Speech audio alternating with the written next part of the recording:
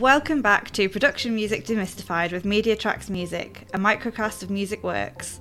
Today we have the pleasure of welcoming David Newton, Relationship Manager for Media Writers and Publishers at PRS for Music. Welcome, David. Lovely to see you. Good to see you. So, in this final episode of the Microcast series, we will discuss the rights music creators of production music have access to, as well as how these are paid out, and the rights differences between production music and commercial music. So, before we head over to our studio, here's an advert from our sponsor. Music Works is sponsored by the Musicians Union. I'm a member of the Musicians Union. It's the trade union for musicians living and or working in the UK, and it's a community of 32,000 members working to protect musicians' rights and campaigning for a fairer industry. As well as campaigning to fix streaming and keep musicians working in the EU post-Brexit, the union collectively bargains for musicians working in orchestras and theatres and sets minimum recommended rates for freelance musicians working in other sectors. Its expert staff provide contract advice, legal advice and assistance, and a range of benefits and services to help musicians in every aspect of their work. Be part of something bigger and get the recognition you deserve. Join now at themu.org. So, welcome, Dave. Thank you so much for joining us. You're welcome. Glad to be here. Looking forward to getting stuck into what all this means. That's right, yeah. So, we're going to start by talking about the different forms of music you can use in a production, right? That's right, yeah. So what I'll try and explain at the start with regard to production music is the three different pieces of music or different sorts of music that music users can use in their productions. So you'll have commission music, where the company or the person will ask a composer to write a bespoke music for their production, used a lot in films and a lot in major TV series. You can then also include commercial music within your production. So that would be a pop song, a song which has been in the charts and been commercially recorded. And the other sort of music you can use is production music, which is essentially music written to be taken from a library and placed in programming. Great.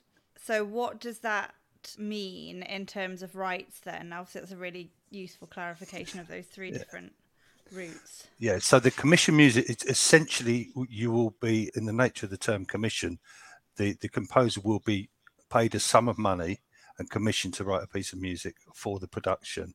So that covers any mechanical elements. So it's a commissioned piece of music paid for by the creator of the production. Commercial music would be used a lot in adverts at the moment. You'll see it's quite heavily used in that and different programming. Now, for commercial music, to use it in an advert, we'll use adverts as a good example. To use a piece of commercial music in an advert, you would have to get the clearance from the music publisher for the actual musical work. You would then have to probably get clearance from the actual record label, as they own the master rights for the work, and you may have to get some clearance through PPL for performance rights as well. So for commercial music, you've got to go to a few different people, and it takes a little bit longer to clear. For production music, because production music companies are essentially music publisher and record label all in one, so they own the recording rights, and they can then allow people that can clear them straight away. So essentially a production music company is a one-stop shop. So if an ad agency wants to use a piece of production music in their commercial, that music is all pre-cleared for them. They'll go to the production music company, they'll use their website, they'll source the piece of music they want to do, and they'll buy it by paying MCPS for a license. The beauty of it is it's all pre-cleared, so you can get it very quickly if you need it, if you need to change around. And that's essentially the difference between those three forms of music. Great, that's really clear. And so within that, you've mentioned a few different types of rights. I wonder if the good next step would be to talk about the different types of rights that are needed to use a piece of music and where they're licensed from. Yeah, so that you would need the publisher, the music publisher. So you've got a music publisher and a record label. The music publisher actually owns the work, as it were. The record label owns the recording. So they're the two rights within the work. So when you say the publisher owns the work, does that mean the sort of written down version of the work? Yeah, the actual the creator's part of the work. Yeah, there's also, so you've got that mechanical side of it. You've also got on the Performance Rights Society as well. You need to get clearance from the PRS to use the music. Okay, so they're the different rights that we use. There's also PPL, and that's for the actual performers within the piece of music. They need to be contacted, and clearance needs to be made with them as well. Yeah. So PPL for performers, PRS for the recording, The performance of the actual public performance of the piece through right. TV or radio or anywhere like that. Yeah, it's so complicated, isn't it? And that's then, why MCPS production music's really easy. Yeah. Absolutely. And so, so for production music, all of this is covered by the production music. It's label. all covered, all the mechanical rights, the musical work, the clearance of the musical work, the clearance of the actual recording, and any public performance rights are cleared, and the PRS cover the actual the broadcast rights. Great.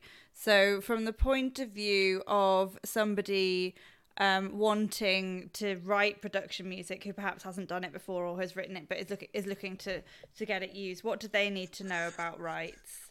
So the rights that they need to know is essentially what normally happens is if you have your music in a production music company, you should expect to receive your performing royalties. So it's normally a 50-50 split with a publisher for performance royalties. Composer or composers will receive the 50% performance, and the publisher will receive the 50% performance for their publishing. Okay, so that won't change. What is pretty much traditionally the view there is that essentially the publisher will collect all the mechanical payments made to them, and whatever agreement that composer has with the publisher will then pay that composer any mechanical payments that may be due to them. Right. So essentially, it's a little bit like a composer of a commercial piece of music, because essentially what you'll see is that publishers will be collecting 100%, but there'll be a contract between the publisher and the composer outside of PRS and MCPS where there'll be a payment made. Yeah. So are composers therefore expecting to receive payments from multiple different sources? I really, you've just said that the publisher will deal in the case of production music. The publisher will deal with all of these things and make one payment to the composer. Is that right? For mechanical, for mechanical. Yeah. So, for example, if we'll stick with the TV advert one because it's quite a good one to use. So, an advertising agency wants to use a piece of music. It's a production piece of music. They will pay MCPS a license fee, a one-off fee to actually place that piece of music within the commercial, the synchronization of the music into the commercial, a one-off fee. That will be paid to the publisher based on the share split. So that's your mechanical payment for that TV advert. When the actual TV advert goes on to television and is shown and broadcast throughout the UK, that will be reported to us, and the composer and the publisher will receive the PRS performance monies. Yeah. So that's essentially what you're paying for. The ad agency is paying the sync fee direct to the publisher, the synchronization fee. Yeah. So you have got then multiple different routes of payment for one piece of music. There's the point at which it's taken on, the point at which it's aired, which presumably is continuous for the amount of time it's on. That's right, yeah. And repeats, any repeats are paid by PRS, so that's the PRS payments. And they also receive payments from the large blanket deals which we have with the BBC and ITV, where payments will be made for mechanical use on a repeat basis as well. Great. That's really helpful to hear. So I think this is somewhat of a knotty thing for writers of music of any kind to understand. Yeah, PRS is easy. PRS is easy. Basically, you assign your right of collection to the PRS, and they have blanket deals with anybody, mainly blanket deals with all because it's the public performance. So all broadcasters are going to a public audience. Mechanical can be different. There's different deals between different broadcasters and different production companies. So it gets a little bit more complicated in the world of MCPS and mechanical payments. Well, thank you for speaking to that as well. That's been really, really useful. So you're the relationship manager for media writers and publishers. So can I ask, what kind of questions do people usually come to you with?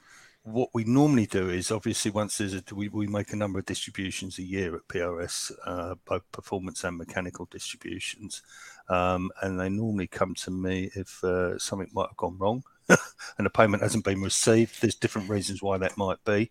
Maybe the music hasn't been reported to us.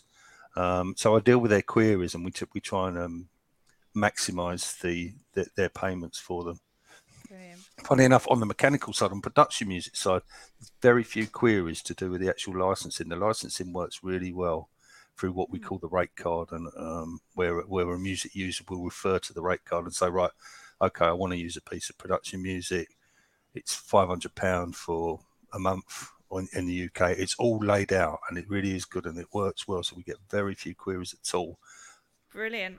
Well, that's been really useful and very clear. Thank you so much. Is there anything else that you would like to let our audience know about this mystical world?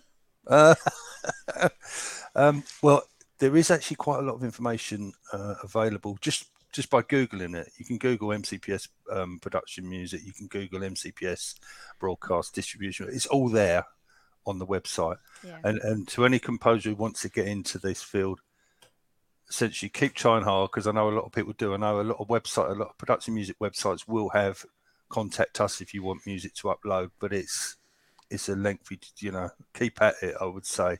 But once you're there, you should expect your publisher to do pretty much all of your admin work for you for any music you've got on their website. So including collecting or querying any unpaid performance usage, because that part of that is the publisher's job. Excellent tip. Thank you. Wonderful. We shall round it off there. Thank you so much, Dave. Okay. Well, thank you. Thanks for having me.